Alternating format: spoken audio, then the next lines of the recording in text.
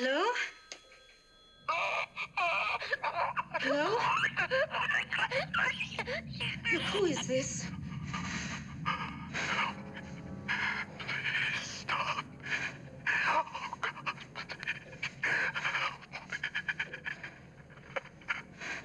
What do you want? Why are you doing this? Filthy Billy! I know you're there, nasty Billy! You isolated me! Who are you? For God's sake, what are you doing? I know what you did, Billy! Filthy Billy! Billy! Billy! Billy! Stop this!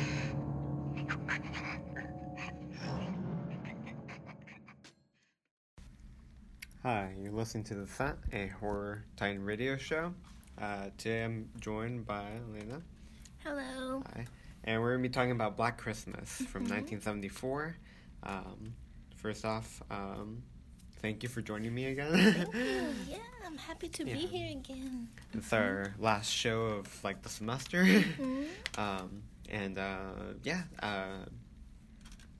Well, I'm not sure. What do you think of the movie? This is your first time. I've watched this before. Really? The remake just came out last week.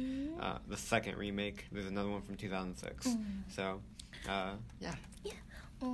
For me, well, I usually don't watch horror movies that are based around holiday seasons.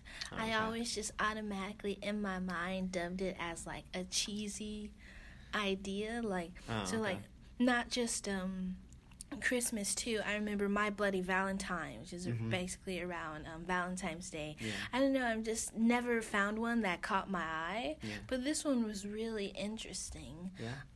I really like how it was based in a sorority house, and I really like the fact that a lot of them were really confused about who the caller was. Once I saw that first phone ring in the beginning, I was like, oh, it's one of those. So I was like, I know it's like when a stranger calls type. Yeah. So I did some background research, and like I said, I found out this movie was released in 1974. Yeah, for all those. So this is about 15 or 10 years before that popular urban folk legend came out. And so this urban folk legend came out, I want to say in the early 1960s, about getting a strange call from the inside of your house, but it's situated with a babysitter watching children. And each variation of this folklore has a different ending, but the call is usually always calling from inside the house. So I've heard of this folklore before, and I've seen parodies of it, obviously. Scream, scary movies. Yeah. But to see where it first originated in the horror scene was actually pretty interesting. So I'm glad that you recommended it. Yeah, definitely. I'm glad you enjoyed it for that aspect. Honestly, I had heard about this movie last year, and I was like, okay. I never really had similar holiday movies or holiday horror movies. Yeah. But and plus it was from 74, so okay, older movie. We'll see, but then they're hit or misses sometimes because some things don't age that well. But I liked there's a whole genre of the sorority houses too. Yeah. But I like how this one, it doesn't feel like the characters, they respected the characters. It wasn't exploitive in a way where they were in the 80s. Or even I think Halloween came out a year or two after this, 4 years after in 78. So you already started getting this nudity that's not supposed to it doesn't make sense. It's just there. But I like how the characters are smart. They're not doing anything randomly stupid. It's a whole mystery thing too.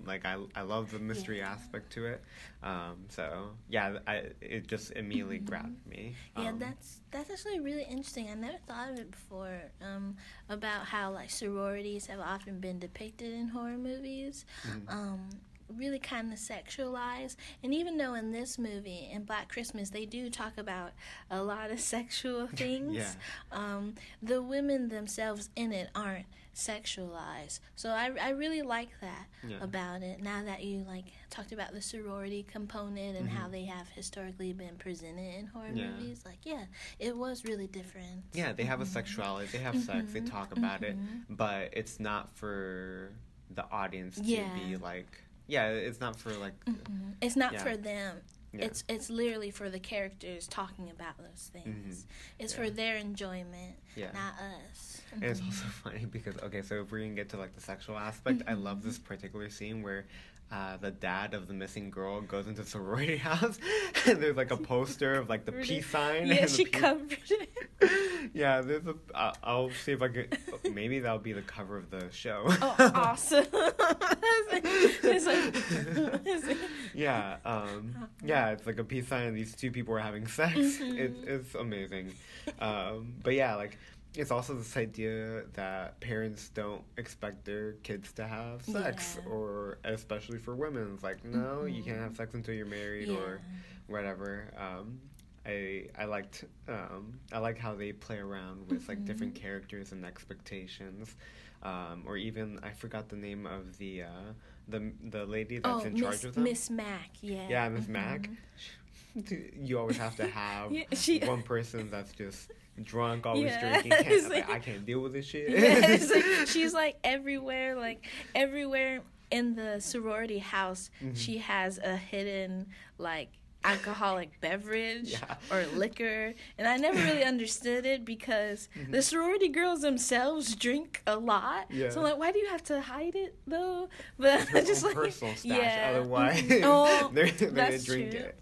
But that also, now that I remember it, I just rewatched Nightmare on Elm on Halloween, and like that's the same thing with the mom. She's always drinking. Like she doesn't like her marriage, she doesn't like her life. She's just, I'm drinking to get through this. That's totally true.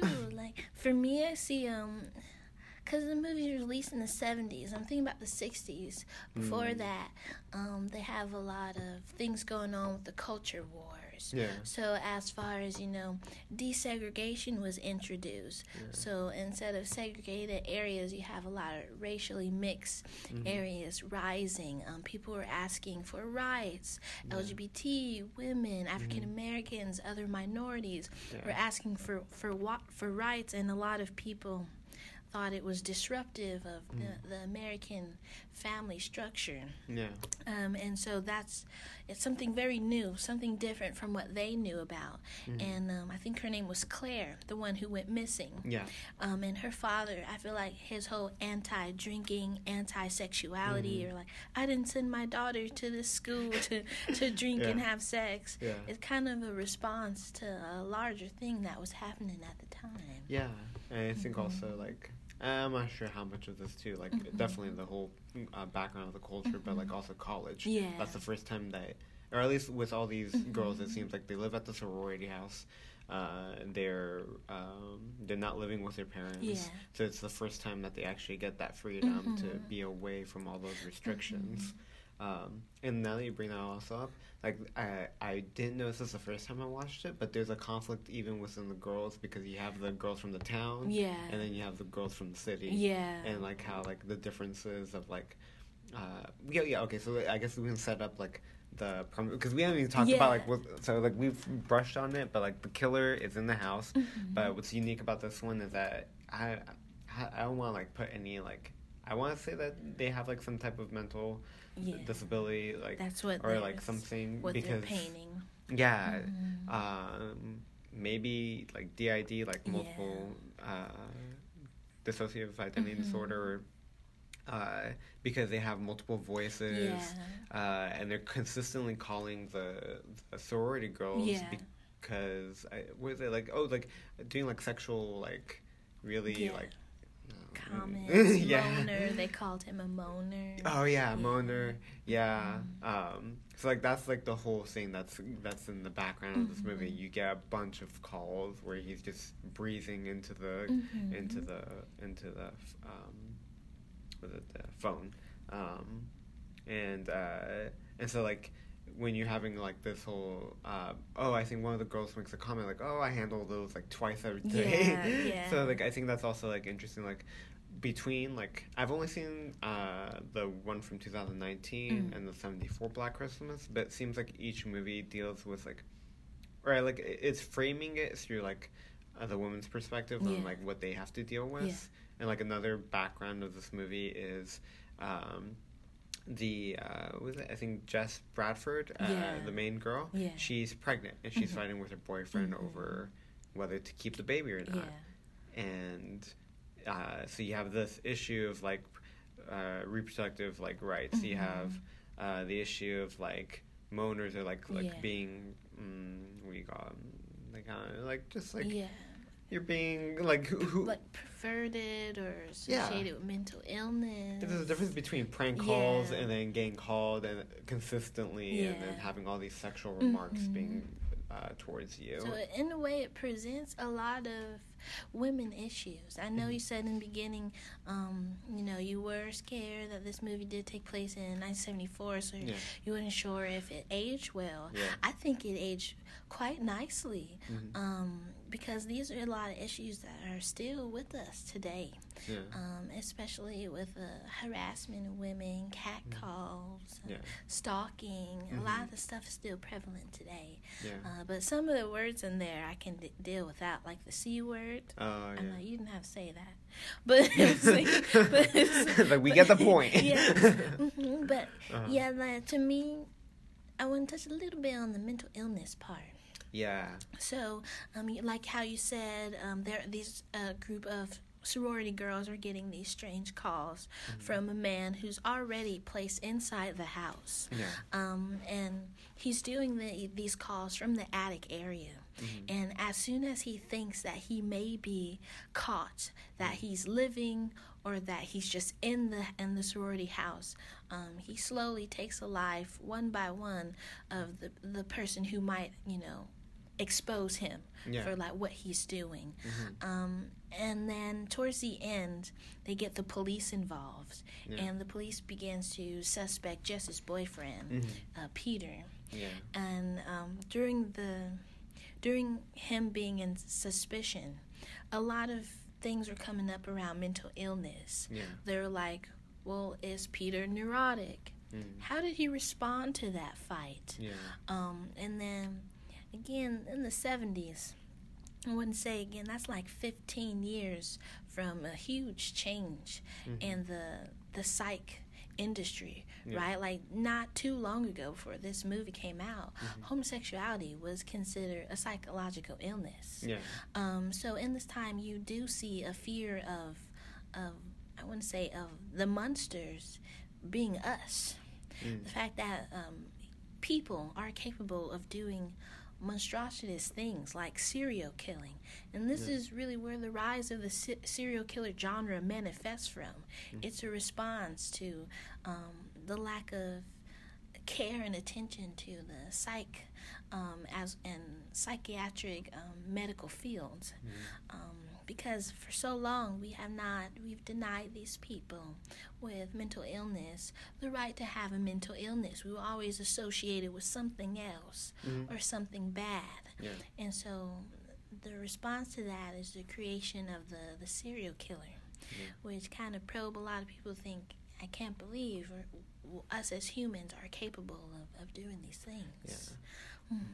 That's another thing that now that I'm starting to think about, because I mentioned before in the show, I'm not sure, but like, okay, the representation of like villains who, it's not that they identify as trans, but like Silence of the Lambs. I'm trying to remember like the other one, Sleepaway Camp and Psycho. Psycho. Yeah. And so like you have these people who are performing a different gender than the one that you expect them to because of their sex, and they're people to be feared. But usually in combination with that they're usually viewed as having a mental illness. Yeah, like deviant bodies. Yeah. People who are other from the average human. They're starting to be depicted in at least the horror genre as people to really fear. So if you identify as LGBTQ, if you identify with a mental illness or might have some disorder, now you are the threat. No longer at these ideas about zombies, creatures that really don't exist. Zombies, vampires, werewolves. Werewolves. It's now turned inwards as a reflection of us. Yeah. But I think the problem also is, like, now that you brought, like, having that whole context, like, shoot, it's like, pretty much all the horror movies are saying, if you have a mental illness, you're a killer, and you can't live in society. Basically. Basically, and look back at a lot of the horror figures that a lot of us idolize, right? Like Jason Voorhees, Mike Myers. Yeah. Who else? I want to say Freddy Krueger. He has some he's very associated with pedophilia, which at time was also classified as a mental illness. But and then even if they probably don't identify with a mental illness, and at this point I want to talk about real serial killers, like what's his name, Gary Wayne. I am not big on serial killers. I think his name was like Gary Wayne or something. Yeah. He was serial killers in the 50s or 60s. And even though they probably don't identify with these disorders, they're often depicted as like someone who have these symptoms associated with them. Yeah. But like for some reason we can't conceive a serial killer as like they have to have a mental disorder to do what they do. Like we can't even think or conceive of a serial killer really without one or without having traits associated with the disorder, both in reality and in horror, really. Well, I'm not sure. Like, and I guess like this is like the scariness of like accepting a person that can do such things without having something quote unquote wrong with them. Like to think, I'm not sure. I guess like I guess this makes sense. Like if you think about it in the concept, like war itself, like these people do not have any type of they get mental illness from war, but they don't typically have ones entering it or real associate. But they do everything that we associate with a killer. Yeah. And so I'm not. Yeah, that's. Shoot. Yeah, that really got me thinking, like, because this is one of the earliest serial killer type movies, really. One of the first like slasher ones, and then like even I think one of the things that a lot of people point out is like you're in the POV of the killer in the beginning of the movie, kind of similar to like Halloween. Oh yes. Which I'm pretty sure they're doing an homage to it or like copying that, but. Yeah, I'm not sure. Like, I'm trying to think. Like, we won't spend too much time with the killer. We just get a couple scenes to say like, okay, this is where they are, this is what they're doing, and that's about it. Yeah. And a lot of the kills are also. What do you think of the way that the kills were depicted? Yeah, they're in. I like my horror gory. Yeah. So I was like kind of sad it wasn't as gory as I'd like it to be. But most of the killings did take place in dim lit areas, and you didn't get to see fully how they went about killing them, except Barb. Yeah. So Barb was a girl who was sleeping, and she had an asthma attack after having a quote-unquote nightmare that there was a stranger in her room. Yeah. But in fact, there was a stranger in the room. It was like the killer. Yeah, Billy. Yeah, Billy. Yeah. So I thought that was... Yeah, you should get stabbed by an ice pick. Yeah. But that's the only scene in which, like, you... brutally actually see the killing. Like, I don't know if you recall the cop with his neck slashed. I don't even remember seeing that. Like, we just have a shot and his neck is slashed and like, oh, he's dead. Yeah. I guess it's Billy. But like, most of the killings you don't really see, you know? Yeah. Because there's a trash or the bag scene where she gets suffocated. You have the hanging of Miss Mac. Miss Mac. Then you also have I'm trying to the little girl. Yeah. So it's like you don't really see too much, but what do you think of also like not knowing who the killer was, or like them playing around with that? Yeah, that was like really weird, because at first I was just like, the killer has to be someone who hasn't even been introduced to us, because I'm thinking of all the male characters, because I just assumed the caller was a male character, and I'm thinking about all the male characters that was presented to us throughout the film, all the boyfriends. A lot of them were not in the vicinity around the time. Even the boyfriend who was framed for doing it, Peter, really wasn't around for all the times that they received these calls. Which kind of... Oh, true. Yeah, so like there's this one scene in which his girlfriend, Jess, she's talking on the phone, she's receiving a call from the moaner, and apparently like it's coming from behind her, and you think it's the moaner, but how could it be the moaner? She's on the phone with him. And then she turns around and you expect to see the moaner, but it's actually her boyfriend. So how is it her boyfriend on the phone as he's slowly approaching her? Yeah. That don't make sense. So I was just like, and then towards the end, they started to depict, Peter as the primary suspect. So Peter is the boyfriend of Jess.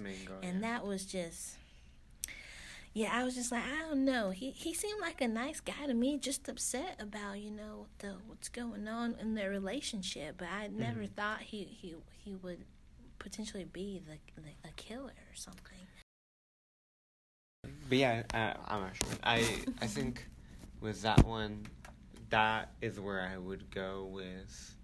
Yeah, I mean, I'm not sure. Like, sometimes I'm wondering, like, the voices that they do, whether that was controlled or was that something that. Yeah, was it intentional, or that was just the nature of like how this person communicates. And so in that case, like, I'm not sure. Yeah, it kind of puts this flaw in that the boyfriend, like, like that they're the killer. But I wasn't too like that was, I think, the like one of the more effective scenes where like you think like, okay, like, I'm not sure, like, even though everything logically doesn't connect, having the voice and then seeing him right after, like, it just instantly like creates that like connection in your head. But I don't know. I think they did a pretty good job of like portraying like a fight that would occur. I mean, he's pretty like he's all right in his responses. But like there is like this downtrend of like their communication, like where for once the guy is kind of shown as being a little bit irrational or like being emotional, which I like, because they're playing around with these like gender roles. The gender rules and those dynamics. So I don't know. I'm liking what the movie does in those aspects. What did you think of the dad? The dad, I was just like, who is this man? I was just like, what? Because it's all like, why did it go to this random scene of a man just standing in front of the school? And I was like, oh yeah, she was supposed to get like picked up or something today. The dad was like, even though his daughter was missing, I was really like kind of spooked by the lack of initiative that he took. Because if my daughter was missing, I would do more than what he did. Like, he was just taking his slow time, and I'm like, come on, she could be dead. Like, I was just like, come on with the speed already. And then I think towards the end, when they rescued Jess, I guess he fainted from shock, and I'm like, now you have a normal human reaction to something. But yeah, otherwise he's kind of like strange. He didn't say much. No. He was just a strange dad. I'm trying to think. Like, another thing that stuck with me was this movie was Claude, the cat. Oh yeah. Which is very connected with, I mean, the main Miss Crave. Yeah. Yeah. Like how she's like, oh, claws. Like, yeah, I don't know. It's silly. Yeah. But it works. Yeah, I like that cat. Especially, I have 2 cats of my own. Mm-hmm. So then there was this one scene when they showed where I guess where Claire was when she was like suffocated to death in a plastic bag, and then the cat jumps on her and starts licking the plastic. Right now my cat is eating plastic. Unfortunately, it shouldn't eat plastic, but it keeps doing it. Yeah, we gotta take her to the vet. So but yeah, and I was just like, my cats would do that too. Like, if I was in this situation, my cats would not call 911. They would definitely do that. They'll lick you. So I really like the cat because cats are awesome. Yeah, I want a cat eventually, one day. What do you think about the ending? It's shocked. The ending is still I'm conflicted about it. I like it because it doesn't really ever give us a complete answer, and it seems kind of just like, okay, so but for that same aspect, I like it because there's no finality to it. Like, you just know that the killer's still out there. That no one noticed. No one noticed the girl with the plastic on. It's like she's still in the attic. Oh my god! No one's noticed that she's dead. Why did they not do a sweep of the house before? I know. Like, they had other bodies. How did they miss her? Like, her body all the kills. Her body was actually near Mrs. Mack's body because they were both killed in the attic. She's right by the window. What the heck? It's like, in that way, I'm still questioning, but I think for that same reason I like that movie so much because it's just like how it just like ends and it's like, well, damn. How about you? I was like, I need a closure because I was very confused. I was like, was it not Peter? And I was like, did she kill Peter? Because I was like thinking of so many things in my head, and I was like, what if it wasn't Peter? And Jess killed Peter because she didn't want to deal with his bull crap anymore about what to do with their baby. And so she just optimized this moment to get rid of him so she can do whatever hell she wants. But then I was just like, but what if he was the killer? And then if he really was, it could have set it up a little bit better because how it was set up under his suspicion, it was very hard to put 2 and 2 together because there were parts when he was nowhere near the house. So how could it be him? Exactly. So it was just like, like, there's some movies that does the whole, like, it's up to you and your mind really well. Like, I want to say, Us, as far as what happens afterwards and all that, what really happened. Like, it's good. But this, I was like, it's the 70s. I want closure. Like, that was like, I was like, come on, I want my closure. Yeah. Or at least some inkling towards a specific direction. But overall, I was like, there was a moment when I thought, okay, I thought the most inconceivable, like, ending ever, and it was like, Jess is the killer. I was just like, it's Jess. Yes, she was on the phone talking to the killer, but it's her. Because, again, like, even the police officer was just like, we would have never thought that the killer was Peter, even though he was setting it up for it to be Peter. He was like, but she was like, I never would have thought that Jess would kill Peter or the killer. And I was just like, that's true. I never thought she would be capable of that too. So maybe it's her. Maybe so that's but yeah. She pre-recorded the phone call. Because like, no. This is what happens when you let me try to decide the ending. That's why I need closure. Would you want to see a sequel? Oh yeah. Yeah. The sequel would be nice. Or I'm really interested in seeing one of the remakes. Because again, this is my first time seeing it, the 1974 version, and even I have not seen the 2000s remake or the 2019 remake. So I do want to see it. After reading like some stuff about the new one. A lot of people feel disappointed. Mm-hmm. A lot of people feel like things are given away. And Yeah, you have don't you seen need the trailer? to see it. No. I just saw it last Friday. Yeah.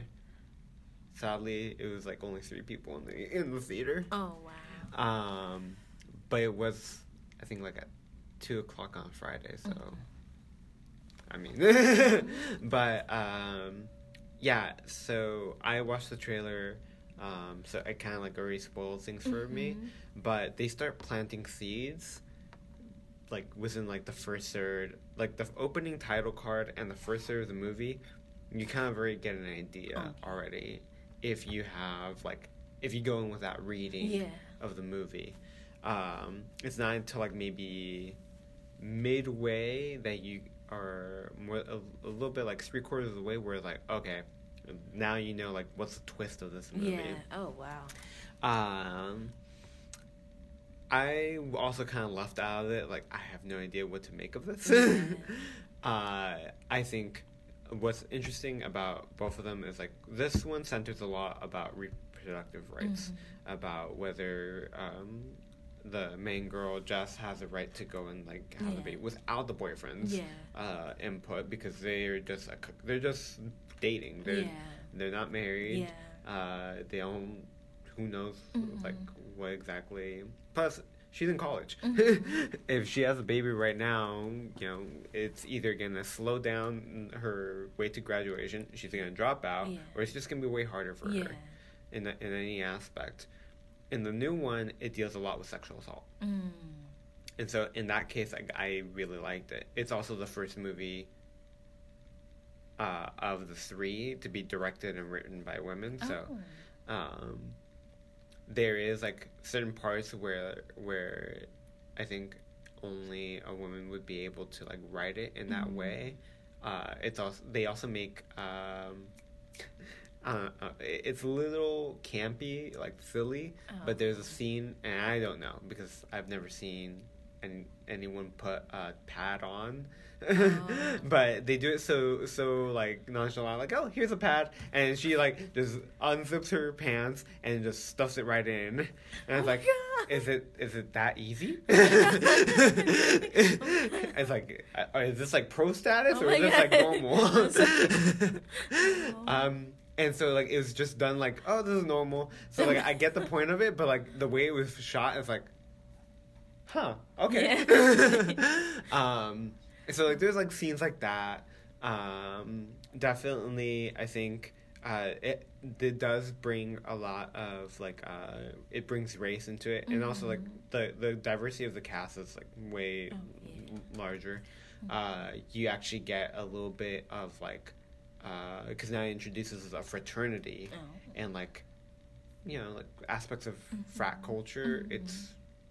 That's actually pretty more intense rape culture. That's actually a really good approach to this. Yeah. So now, I like their approach. Yeah. I want to rewatch it with a group. Yeah. Or like at least in a theater where it's like at least half of it's filled, so I can get an idea of like how people are reacting. Yeah.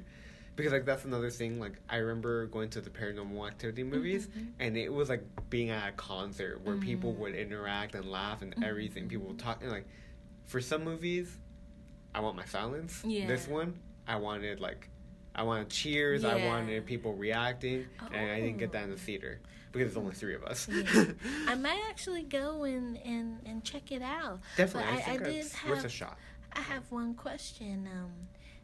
How essential is the whole phone call, stalking, moaning thing is in this remake? The moaning, okay, so there is no phone calls, there's no moaning, instead it's text messages.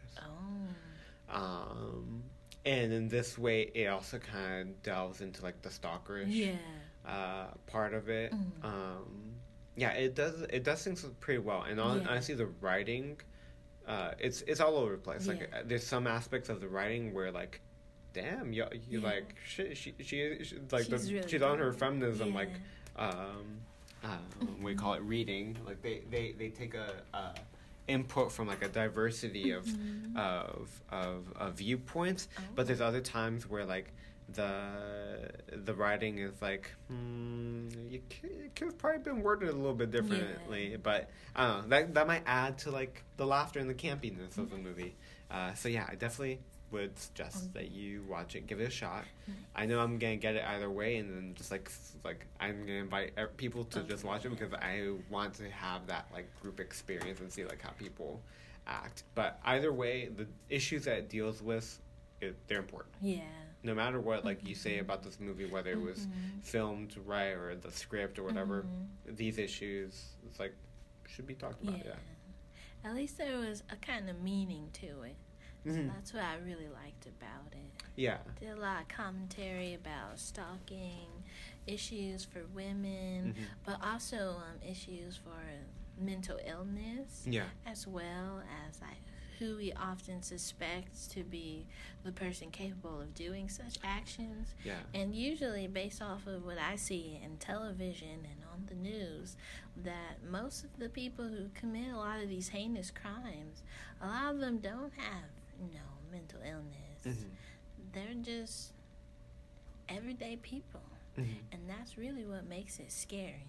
Yeah, that's like another thing. Like people don't really make crime like there's opportunistic crime, since like it's more about if the opportunity presents itself, that's when things happen. Yeah.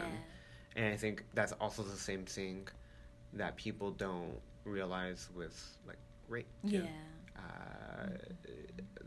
Sometimes it's planned.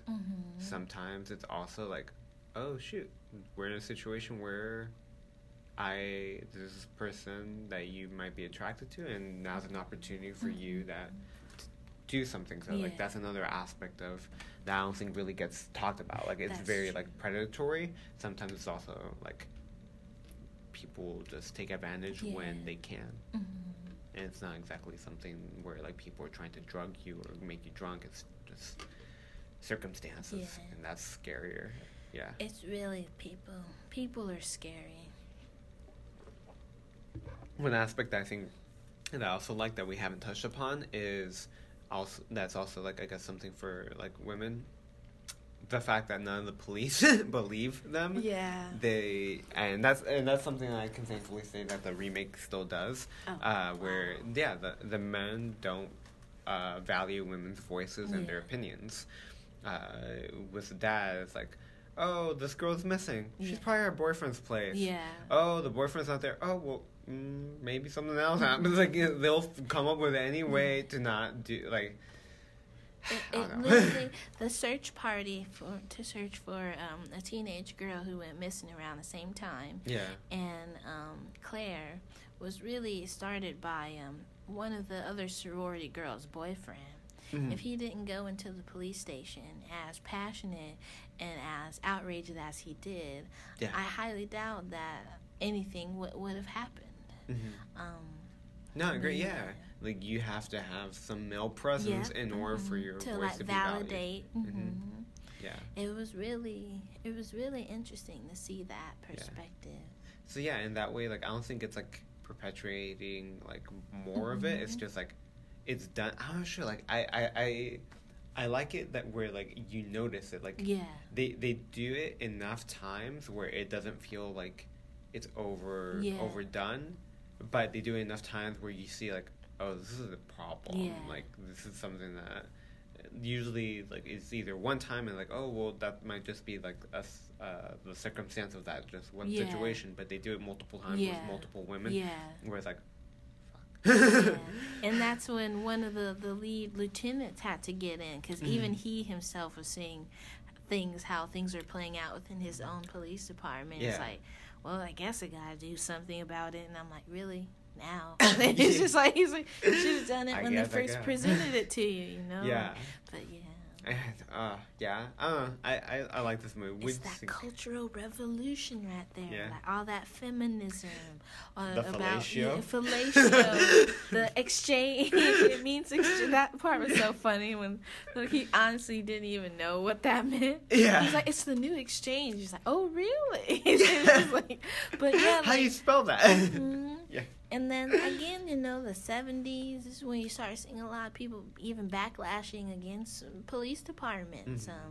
This is when, I think in the 70s, Los Angeles Police Department, the current chief at the time, he was specifically recruiting from people who are formerly U.S. veterans in the South, and as well as white supremacists in the South. And that's what composed most of like LAPD here from the 70s. And you still see like the remnants occurring in the legacies today.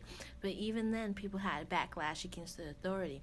This movie was a straight commentary about really the Cultural Revolution taking place, you know? Yeah. You know, so I really like that. Yeah, I'm glad. You don't see that in the... For me, I haven't watched every slasher movie in the 70s. Yeah. But some of the other slasher movies in the 70s, they're not responding to those things as much as this one is. It's kind of like with... we call it... They use the slasher... Or like... It wasn't even a genre back then. They just use this type of story to make a point and to say something about it. But like eventually, like with Halloween, it just became the fad. Yeah. And, like, you know, like after that, it was like, oh, there's no commentary. Let's just go and have these killers. Like people just want to see people getting killed. If you do also watch the 2006, I heard that there's a lot of blood in it, so it'll give you your gory. The 2000s is where all the gore is. If I'm being honest, is where all the gore is. But did you have any like other things that you liked or noticed or? Before we close things up, or I really love that cat. That's all I really want to say. That cat was so cute. There's not as much cat in the remake. Yeah. but you still get little moments with the cats. I want to know if there is a Miss Mac, so some type of larger motherly figure to the girls in the sorority. No. Yeah. Because in the 1970s version, I feel like Mrs. Mac role is more just like a mother figure, someone to watch and attend these girls. You know how you said first time away from their home space. Yeah. But I'm wondering how that would come off in like maybe the 2019s. So that when I think about a motherly figure in a sorority, I just think about wealth. So a lot of sororities and fraternities, they do accumulate enough money or together collectively to like hire people to professionally clean like every day, once a week, or professionally cook, at least in my experience in undergrad. Damn. Yeah. So that's why I was just like, it would be looked upon so much differently now. It's different. Yeah. At least. So I never got that aspect of it. Yeah, you do definitely see like some differences of like the sorority girls because of whether they're class or race. But for the most part, there's no like RA rhythm or but I think for that one, you do. I'm trying to think, like, were there any power dynamics amongst the girls? Aside from, like, maybe the town and the state, or, like, some struggles between them? Yeah, I want to say Barb, who was the one who was brutally killed with, like, an ice pick. She tended to dominate. Yeah, she did. And she would speak down to a lot of people, like her friend Phil, with a curly afro-ish. And then... Yeah, mostly just with Phil. Claire she wasn't there because she was the first to die. Yeah. And then there's the other girl, Jess, the main girl. You really don't see her interact that much with Barb, but Barb tend to like dominate a lot of discussions. Her personality was pretty dominating. Gotcha. She would call people a professional virgin at the beginning. Oh, yeah. And all these things. Yeah, exactly. Yeah. So she was like the outlier of the group. In the remake, there are some like, you definitely know like there's a leader of the group, and then people are outcasts, but in different ways. It's not like, it's more because, it's not because of their character, but more because their ideologies or like what they believe in, which plays pretty interestingly. But definitely recommend it. Yeah. Yeah, I think we've said what we could about the movie. But I was gonna ask, have you seen any recent horror any movies recently? I know it's been finals time and work and stuff like that. Not horror, but I've gotten into sci-fi recently. Oh yeah? So I started watching the 1960 version of Star Trek. Okay. And it's a good time. It's a good way to kill time because each episode is like 50 minutes per episode. And I was just like, this is a lot. I actually really like it. Everyone's telling me that The Next Generation is better. That's the one with, I guess, the guy who plays Professor X in the wheelchair from X-Men. Shoot, I forgot. Patrick Stewart. Yeah. They're just like, so that one's better. People like this one better. And I was like, I legit like the 1960 versions. Like, I find nothing wrong with it. Mm-hmm. Maybe because of my own, like, biases and stuff like that. Like, my dad grew up watching Twilight Zone. Mm-hmm. So that's how I got into Twilight Zone. Oh, okay. And so, you know, I lost my dad this summer. So I've been, like, trying to find ways to, like, not, like, reconnect, but, like, how do I embody, you know, his spirit and my interests? So I'm like, you know what? This series came out around the same time as like Twilight Zone. Yeah. So my dad introduced me to Twilight Zone, so I'm gonna check out Star Trek, and I actually really like it, like a lot. Like I'm obsessed. Like I started Thanksgiving week. Yeah. I'm already halfway through season 2. Like, and there's 50 minutes an episode, 79 episodes total. Like I really I really love this. I'm interested in doing or watching Parasite, which is the Korean film. Mm-hmm. I was told it's a horror movie film that's has been nominated for I think the Golden Globes or something, or one of those award shows. I watched it like back in, I think, like, was it Fall Break? Yeah. It's really good. Yeah. It's definitely about class. Yeah. You get a lot, and you're getting a lot of like political messages in movies. Yeah. Not just like horror, because Black Christmas, Parasite, Joker, like they all have something politically to say. But it's like even the comedies too. Like you're starting to get like some political comedies.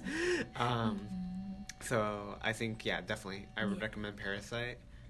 Oh, but you live all the way in that's what I was like. I live very far from campus. And so there's nothing good. Like, a lot of the indies or the selected movie theaters is, like, 40 miles away from me. And I was like, God damn it. I think January, the Frida's going to have it. It's in Santa Ana. So maybe possibly we can catch Parasite? Yeah. Oh, heck yeah. Maybe we can catch a show. Mm-hmm. If not, I mean, the DVD should be coming out in, like, February or something. So if you can wait 2 more months. There's this thing I wanted to recommend. It's by I think his name is he's an anime or like a manga artist known for horror. Yes, I know who you're talking about. I'm trying to pull up. Yeah, I'm trying to. That would definitely be somebody that I would like to cover. It'd probably be like a YouTube video or something, so you can show. Yeah, so I'm like interested in like Junji Ito. Yeah, I think he has a new series that just came out. It's called No Longer Alive or something. So I want to check that out. It's a manga series, but actually I want to propose maybe next semester. Mm-hmm. You know, hopefully if the shows continues, maybe we can do a film. Not in the U.S. So you can talk about maybe a horror film in a different country. Definitely. That'd be cool. There's a lot of foreign horror. I mean, I covered Dark Water, I think. There was Toombad. It's an Indian. If you have Amazon Prime, definitely I would watch it. It's kind of like, it has that epicness of like the It movies, but that one's also has a message about greed. Parasite would be nice to cover next semester. There's a lot of foreign horror movies that we can get into. Because I was just thinking about it the other day. I need to get out of my Eurocentric bubble. You know, I'm an American. But I need to get out of my American-centric bubble when it comes to horror movies. And sadly, the recording got cut off, but we did discuss a couple, and that would probably be something I would like to focus on next semester. I do want to go and thank Elena one more time for being my last guest for the semester. I do plan to record, hopefully less periodically, but during this break, and if I get re-accepted as a Titan Radio DJ, then I will continue my show with a bit more structure and themed elements for the movies, and hopefully I will also have covered or watched way more movies so I can have an idea. But yes, you can look forward to me writing more reviews and talking about some horror movies in the next couple of weeks. And thank you for anyone who's listening, anyone who has listened in the past. This is just my outlet to be able to voice my opinion and share my love for horror, and hopefully maybe introduce some people to horror movies that they haven't heard of. Thank you for listening, and happy holidays, happy new year. We're off to 2020 with a lot of good movies. Looking forward to watching Candyman remake, the remake of The Craft, Antebellum, Halloween Kills. There's going to be a couple movies to look forward to. Anyways, I'm going to be signing off, and thank you for listening to The Descent.